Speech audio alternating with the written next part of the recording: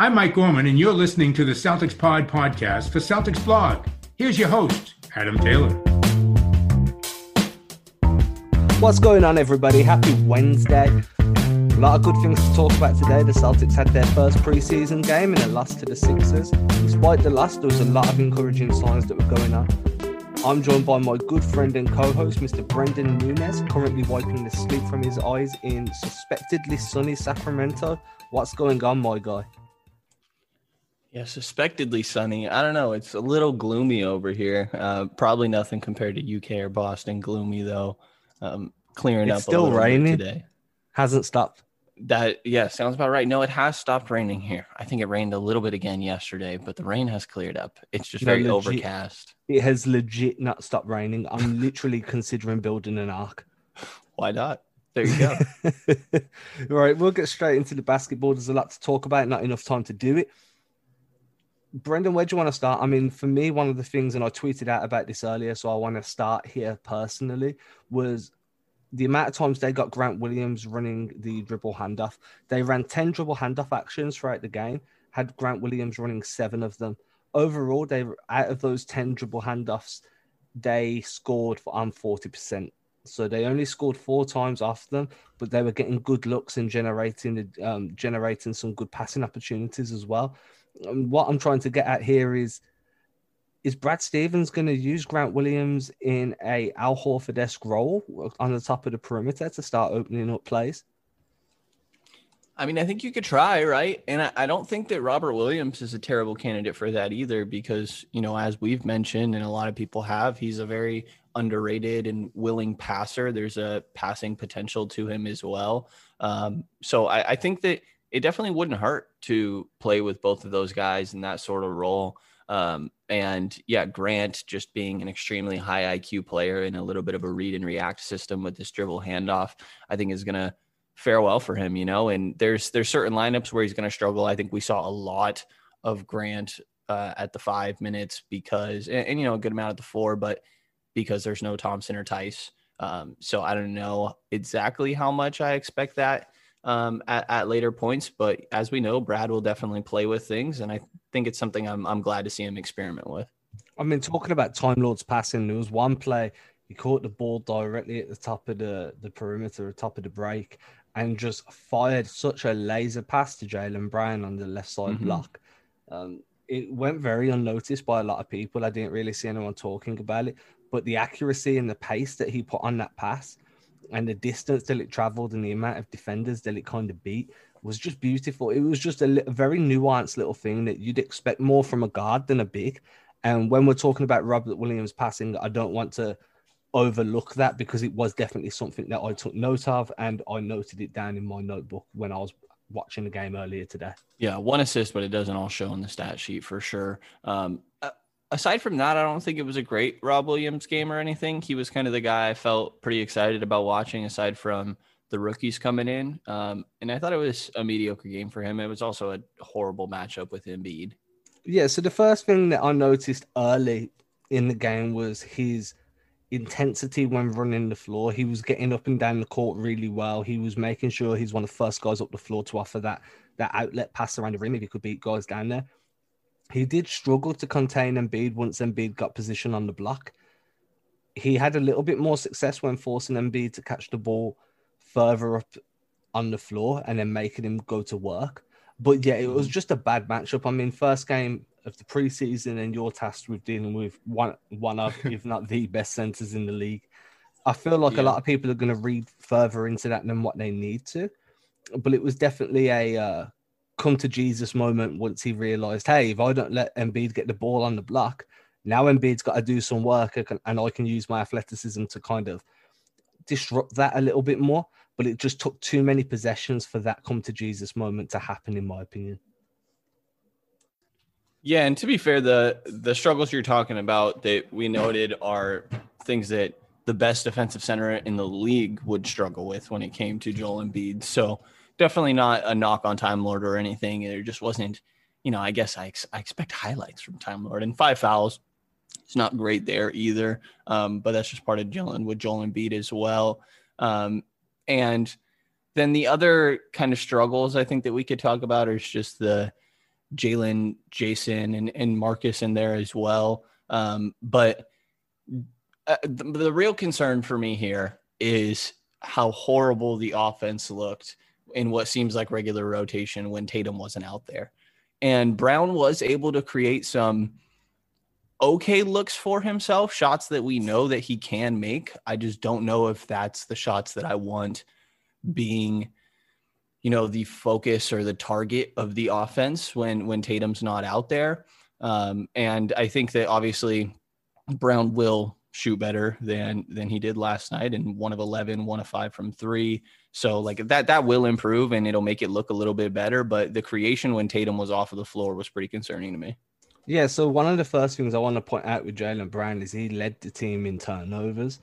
And that was to be expected now that they're trying to force him into a playmaking role a little bit more. We saw Tatum's turnover rate go up at the beginning of him starting to facilitate too.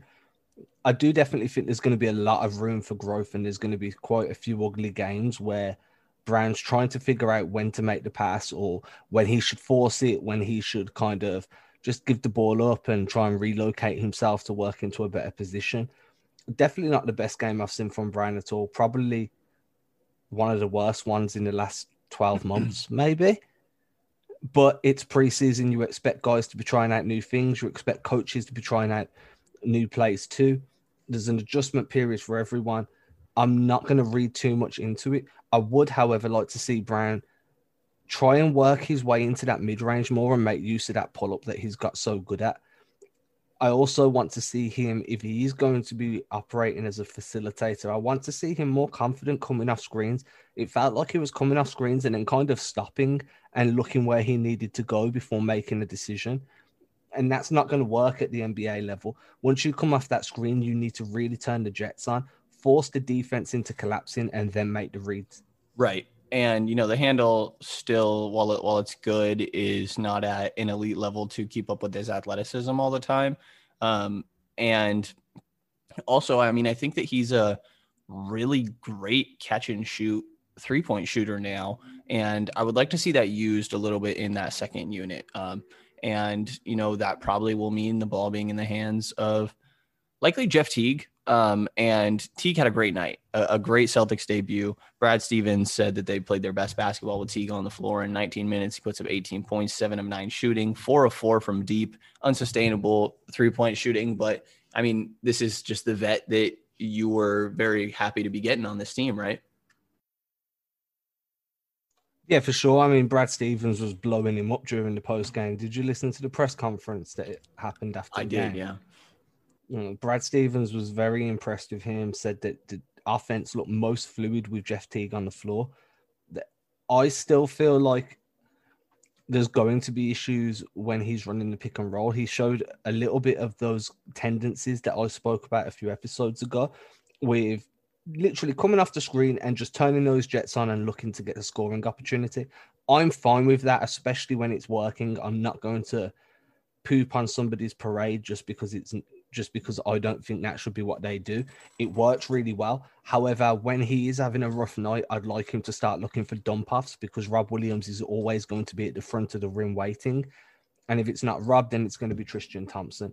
So, yeah, I think it's a great pickup. I still don't understand the concept that this is a downgrade from Wanamaker. And judging off what we saw here, offensively, Teague is going to have a very big role to play. Defensively, they're going to need to get a little bit creative to hide both Kemba Walker and Jeff Teague on successive lineups. Well, Brad has some reps doing that for sure. The other point guard that, I was down on going into this, and I will say definitely impressed me, is first round pick Peyton Pritchard in 22 minutes, 6 of 10. It's about time you got on the train. Yes. Yeah. It was, he was able to create for himself a lot more than I expected. And a lot of my concerns with him were, okay, he's like fully an offensive player, but what's he going to be able to do off of the ball? And I think some of those concerns are still there for sure. This was a preseason game, obviously, where, he was the feature guy in some lineups, but I actually don't think it's crazy to think that happens throughout the regular season with the lack of creation on this Celtics team. So the first time he got the ball, he went into like a dribble move and he made his his defender stagger a few steps backwards. I don't know if you noticed that. He went to like a crossover and then he like a jab step pullback move, and whoever was D'ing him up actually kind of stuttered backwards a few steps. That handle and that ability to create space off the dribble is going to be invaluable, especially on a second unit that is going to struggle for that space creation. If he can get some gravity as a guy that can penetrate and cause kick out opportunities, then guys like Neesmith and Grant are going to really start feeding off that additional gravity that Pritchard can bring. And then you add in Jeff Teague, which, you know, there's a possibility that they might run Pritchard and Teague for small amounts of time together, just because Brad Stevens said in his post game that he wants multiple ball handlers, maybe 2, 3, 4 at a time on the floor. And having a guy like Pritchard that can handle the rock and can play off ball for spot up shooting opportunities could really start opening up some driving lanes for some of these secondary wings. Definitely could. And I think that he definitely has no lack of confidence or aggression, which is good. And yeah, put up a decent stat line. And I think got a little bit of Celtics fans on board with him after this debut. So we'll see what he's able to keep up with. And the other debut from the earlier first rounder was Aaron Neesmith, who, you know, really touted as a shooter, 1 of 5 from 3. And the shot will look better. It's, you know, first game. What I think is more notable might be his defense. And it's still because I worry that he could be a negative on that end of the floor and, you know, get targeted at times. And he looks capable. I mean, it's totally overreactions to one game of preseason. I feel like we have to say that like 100 times in these episodes. I mean, for me, he's got the length. He just needs to fill into his body more to be able to handle those stronger guys that are driving at him at full pace. He needs to be able to fight over screens, fight under screens. He's got the length to do this. And look, when we're talking about a guy like Jason Tatum that's apparently grown again to 6'10", and this is his 4th NBA season, then looking at a guy like Neesmith, yeah, he probably is going to get targeted and he probably is going to suck on D. It's his first year in the league. He has the physical tools to actually develop into a very respectable defender, but he needs to allow his body to grow naturally and to stack on that strength before we can start really judging where his defensive ceiling is or what it is at all. Yeah, that length is definitely the appealing part of it. And my concern is I think that he's a smart defender and that he understands schemes and some rotations somewhat. Like, I think he's just a smart player. He at Vanderbilt, you could see a lot of just, you know, fundamentally keeping guys out of the middle and things like that. But I feel like laterally, when he's in his stance, he's almost just like leaning too far forward and you want to be up on your toes, but he just looks like his balance isn't great and there's not a great lateral quickness to him. And that's where my concerns lie. But it's just going to be something to keep tabs on. Like you're saying, he has all the tools for it for sure. And first year, he's bound to not be good there. It's going to be all about the progress after that. And this year, you really just want to see the shot. I was surprised that he didn't come in until a little later in the game as well. Like when I felt like that offense was struggling, I thought Neesmith could have been a little bit of a dynamic weapon to open it up a little bit for Jalen. So my outlook on that is maybe once Pritchard showed that he could get buckets and create some offense, that Stevens wanted to bring Neesmith on slowly. He spoke very much throughout the last few weeks about how Neesmith's going to have, you know, he's not going to start right away in terms of he's not going to be a big part of the rotation to begin with. There's a lot that Neesmith needs to catch up on. And the same's true for Pritchard, but Pritchard's a few years older, a few years more mature, seems to be absorbing things quite quickly in terms of schemes and play sets. I think Neesmith's going to be a couple of months in before he really solidifies like a 10 to 15 minute role a night, unless he has a bit more of a leap in terms of development. But this is tough. I mean, these guys have came in after the draft. They've had no summer league. It's been a ridiculously short preseason. This has got to be the hardest. How do I word this? This has got to be the hardest welcome to the NBA season ever for these rookies, because there's so little ramp up, so little time to get to grips with your new teammates, the difference in competitiveness, the difference in athletic ability of your opponents, and what's expected of you as a professional. That making these adjustments is going to take longer than what usually takes for guys in their first year because they've had so little time to even process the fact that, hey, I'm in the NBA and the guys I'm going up against every night are all straight killers. So I'm not too worried about how many minutes they're going to play to begin with. I just think that being patient with them and planning for the tail end of the season when you really need your killers to be on their game and you need guys like Neesmith to be able to drop their, drop twos, drop threes at a consistent rate, then you take the rough now to get to the smooth when you need it.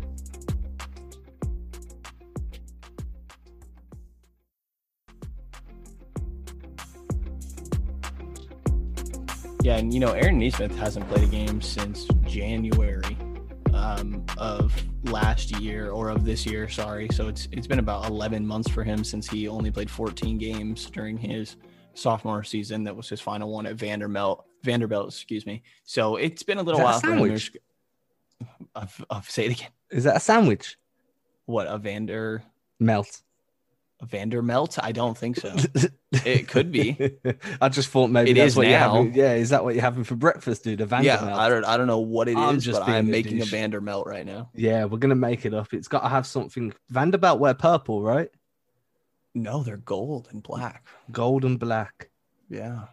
I don't know what food we can. Anyway, we're getting off track. We're gonna have to figure it out. When I Vandermelted this game, when Semi Ojeleye drove baseline and went for a reverse layup, like he always does. I've never seen somebody attempt more reverse layups in my life, or percentage of layups that are reverses. Dude, I remember. I was like, dude, do something different. Come on.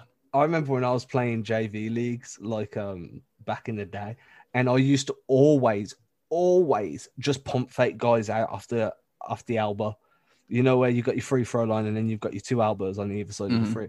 One of my main moves was to play off ball, to curl over a screen, catch the ball on the elbow and just pump fake. And it used to just sell all the time, dude, because I was a mid-range guy. And I remember after the game, one of the players, like, every time we played you get us with that one move. You've only got one move. You're trash. Like, angry that he'd bit on it like 4 or 5 times. And when I watched Semi and we're talking about that reverse layup, I always remember that encounter because I'm like, dude, you genuinely do only have one move. And it's not that good. Like, you're not very good at your one move. No. Yeah, and he's not good enough that's even in the scouting report, it seems, because opposing teams don't know it's coming. But it's the most telegraphed thing to you and I and anyone that watches Celtics basketball or even has seen him at like SMU. Like this has always been Shimmy's thing. It was a highlight at first, but now it's like, oh my gosh, you're so strong. Just finish at the close side sometimes. Yeah, just bump the guy a little bit and then finish with your offhand off the glass. It's not rocket way science. Down. Yeah. Just a little dink off the glass. You're strong enough to absorb the contact and still be able to finish. And that's what really annoys me. It feels like Shemi is more than happy to absorb contact on defense, but on offense, he just tries to avoid bumping into guys on the way to the hoop, which causes him to bail out for these like reverses that, if you're landing them at like a 60-70% clips, great. When you're Semi Ojeleye and you're getting 1 in 1,000 to fall, like, you need to start changing things up, dude. Yeah. And, we also need to get some of these other centers back so that we don't have to watch Taco Fall be the first sub off the bench. You have no idea how angry I was like, oh my God, this is the first guy coming in. You have no idea how disappointed and upset I was. I was like, why is Taco Fall even in a Celtics uniform at this point? Like, people are going to hate on me because I've been very negative on Taco. By all accounts, he's a great human being. But as a basketball player, just why? Yeah. Like, I weren't happy with it, but I understood, there's no Tice, there's no Thompson. You've got to run with what you've got. And when you've got a 7, like a legit, what is he, 7'6"? At least. When you've just got this behemoth, this monster of a man that you can just put in and be like, put your hands up, just stand there and put your hands up, then that's what you go with. It's very rudimentary basketball, but he was slightly effective. Did you see that one play where he tried to run the floor on the break with the ball? That's not his game. Like, why? It's dude. I don't understand what was going through his head. Get over the halfway line, pick the ball up, and wait for a ball handler to catch up, and then give it to whoever's leaking out first. It made no sense to me. But there you go. That's the taco fall experience. One thing we need to touch on is Marcus Smart just getting in the way of everybody, absorbing contact, drawing charges. That's the Marcus Smart everybody wants to see. I know there's been a lot of opinions on whether he was taking too many shots during the playoffs, whether he was favoring his offense over his defense. The Marcus Smart that the Celtics need, in my personal opinion, to be successful this season is the Marcus Smart that gives 100% on defense on every single possession and takes open shots. Doesn't just shoot because he wants his numbers, which is how certain people felt last season towards the end of the playoffs.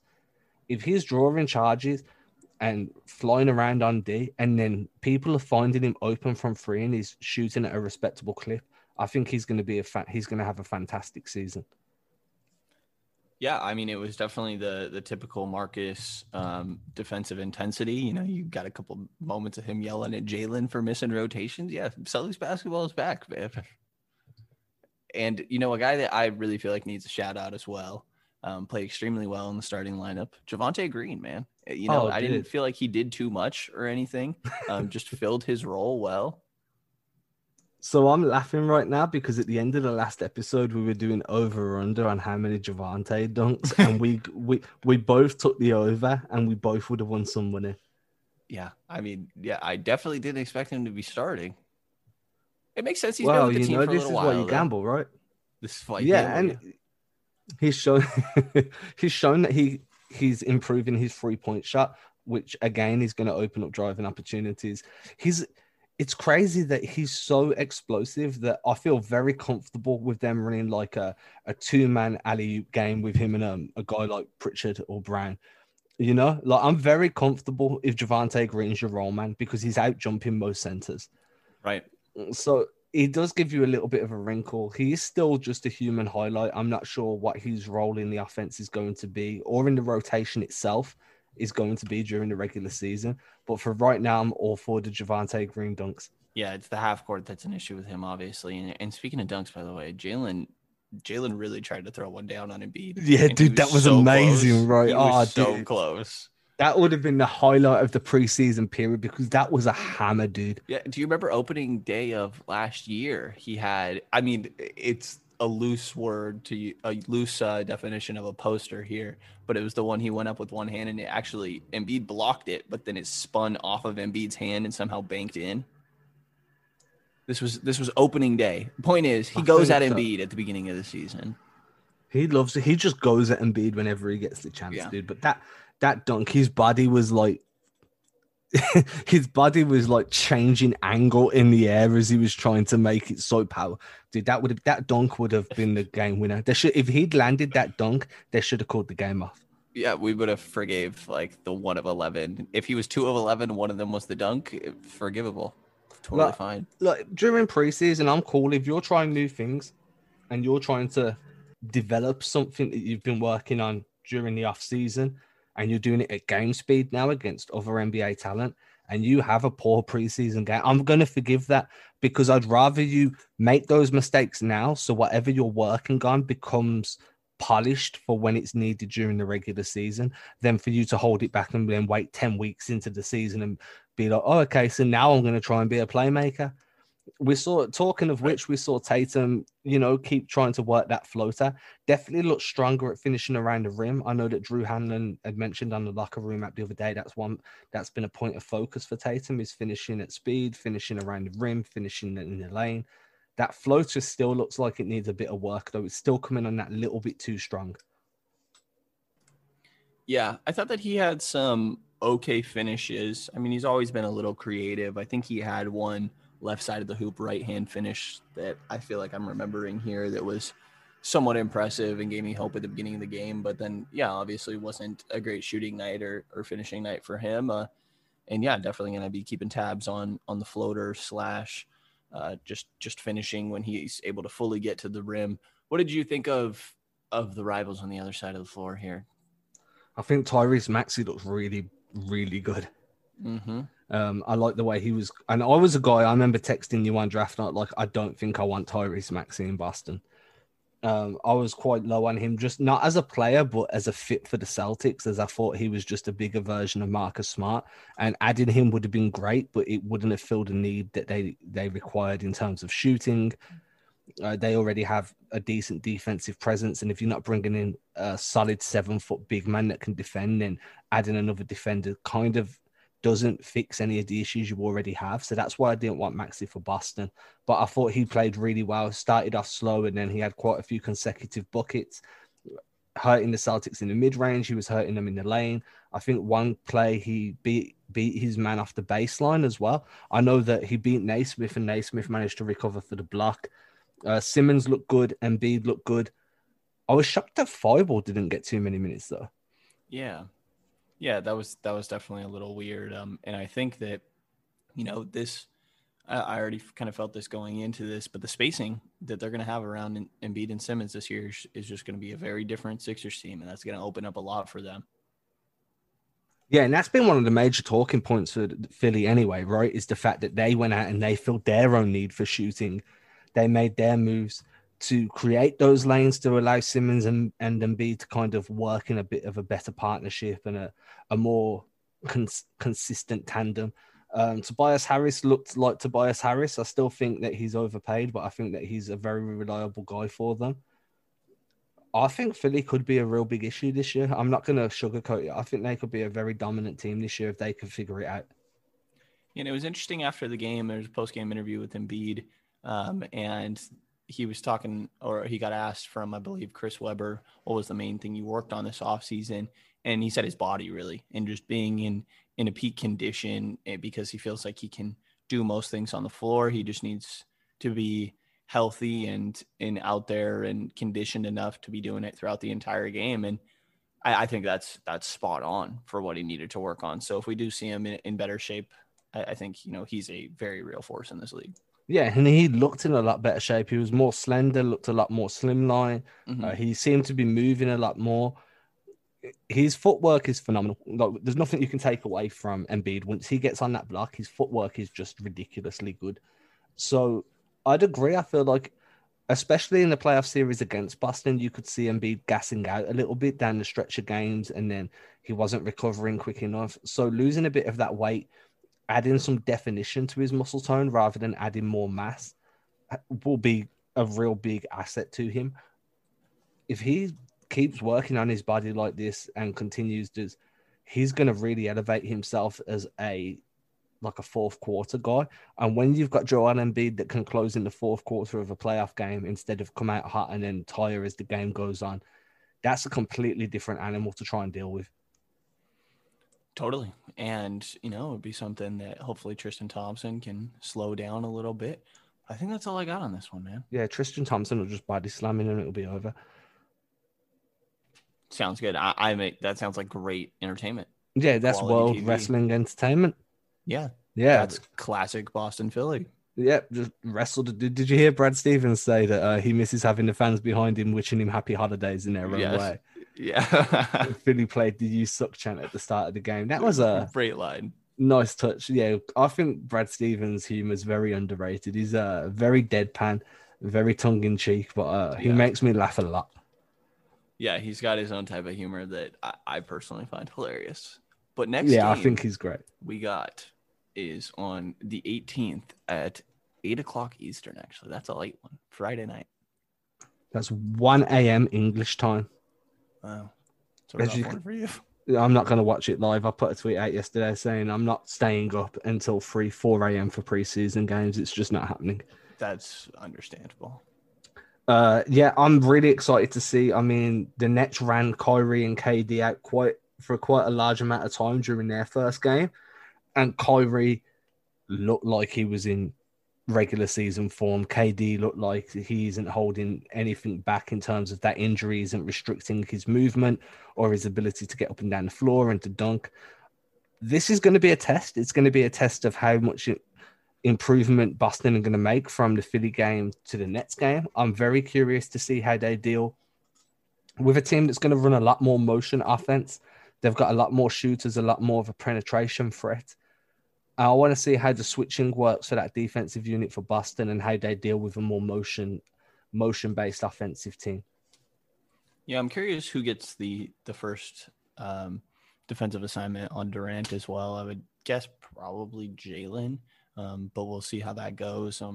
Like you said, they're definitely looking like a potent scoring threat, and they've got a real nice bench behind them as well. So, team I'm worried about, and it's going to be fun to get a little peek at them here in the next game. What are some things from Boston's point of view that you're really hoping to see? I want to see some more of that high pick and roll offense that they ran, specifically in the second half. I want to see Jaylen Brown continue to at least attempt to run some of those pick and rolls and facilitate. And then I want to see penetration against a team like this that are going to be so potent offensively. You're going to need to make sure you're getting some of the best looks possible. And that's going to come from penetration, driving kicks. It's going to come from some pistol sets, some double stagger screens coming into the paint. I just want to see penetration and making the easiest shot available, finding the right guy at the right time. And the Celtics did a lot of that against Philly. But when you're doing it against a team like Brooklyn that can come down and hit you for free almost in the blink of an eye, you need to make sure that every shot you take is a high percentage look. Yeah, I'm with you. And then I'm also really going to pay attention to the other end of the floor. I know it's preseason, but you're supposed to be a top 5 defense this year. And this is, a team that I could see being a top 5 offense this year with just elite individual creators. So nice challenge. So the Celtics were running mainly drop defense against Philadelphia because that's the personnel they have available at the moment. They don't have Tristan Thompson that's available to switch or who can show and recover quickly enough to still put pressure on ball. Try to do that with Taco. Exactly. Try to do that with Rob Williams. Rob Williams is still a little bit of a pogo stick defender. So if you ask him to show and he bites, you are absolutely screwed around the rim. So I'd expect to see more drop defense from them. What I was finding was they were using the big to drop and then they were switching the other 4 guys. I saw Pritchard get switched onto Embiid at one point and they kind of run a scram screen to get him out of the paint. I'd assume that that's what they're going to continue to do against Brooklyn. Time Lord's going to have another tough matchup in terms of DeAndre Jordan. I just feel like there's a lot less versatility on the next big man rotation as what Embiid could pose. So yeah, I'd expect to see that again. Drop defense with a 4-man switch scheme, and I want to see how they rotate and how they can clog the lanes for a team that is going to be very good at penetrating themselves. I'm with you. I want to see Nesmith knock down some threes. And I want to see Jalen dunk on someone so bad. I want that dunk he missed on Embiid. I want 4 of those against Brooklyn. Yeah, on Kyrie. Never gets near the rim on defense. On KD. I want to see him jam down on KD. Oh, yeah. Guys, that wraps us up. We hope you enjoyed it. We hope you enjoyed the game, more importantly.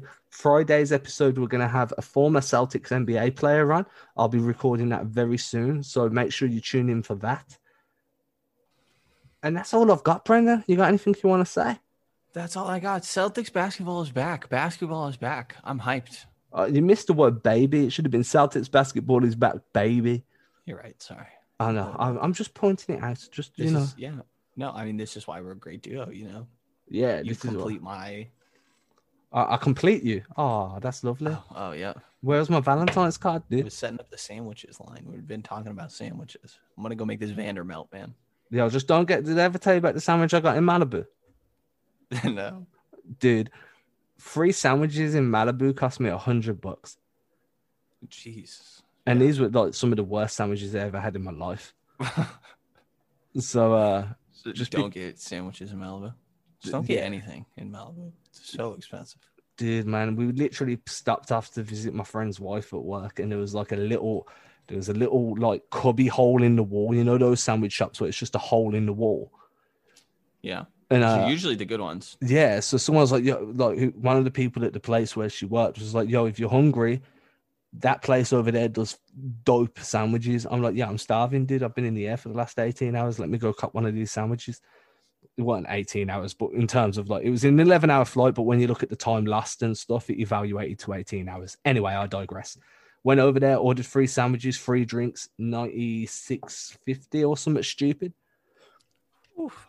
I remember thinking, dude, I have not bought enough money with me for this trip.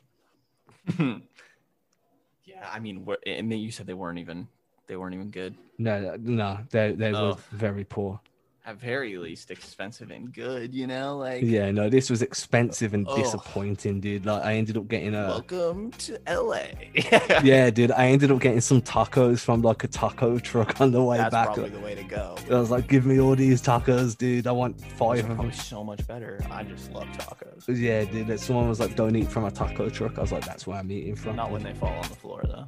Yeah, no, they are hard to eat. That Anyway, taco fall. Oh, I see what you did there. You got me? Yeah. Oh, dude, that was genius. All right, we'll end there. We'll end there.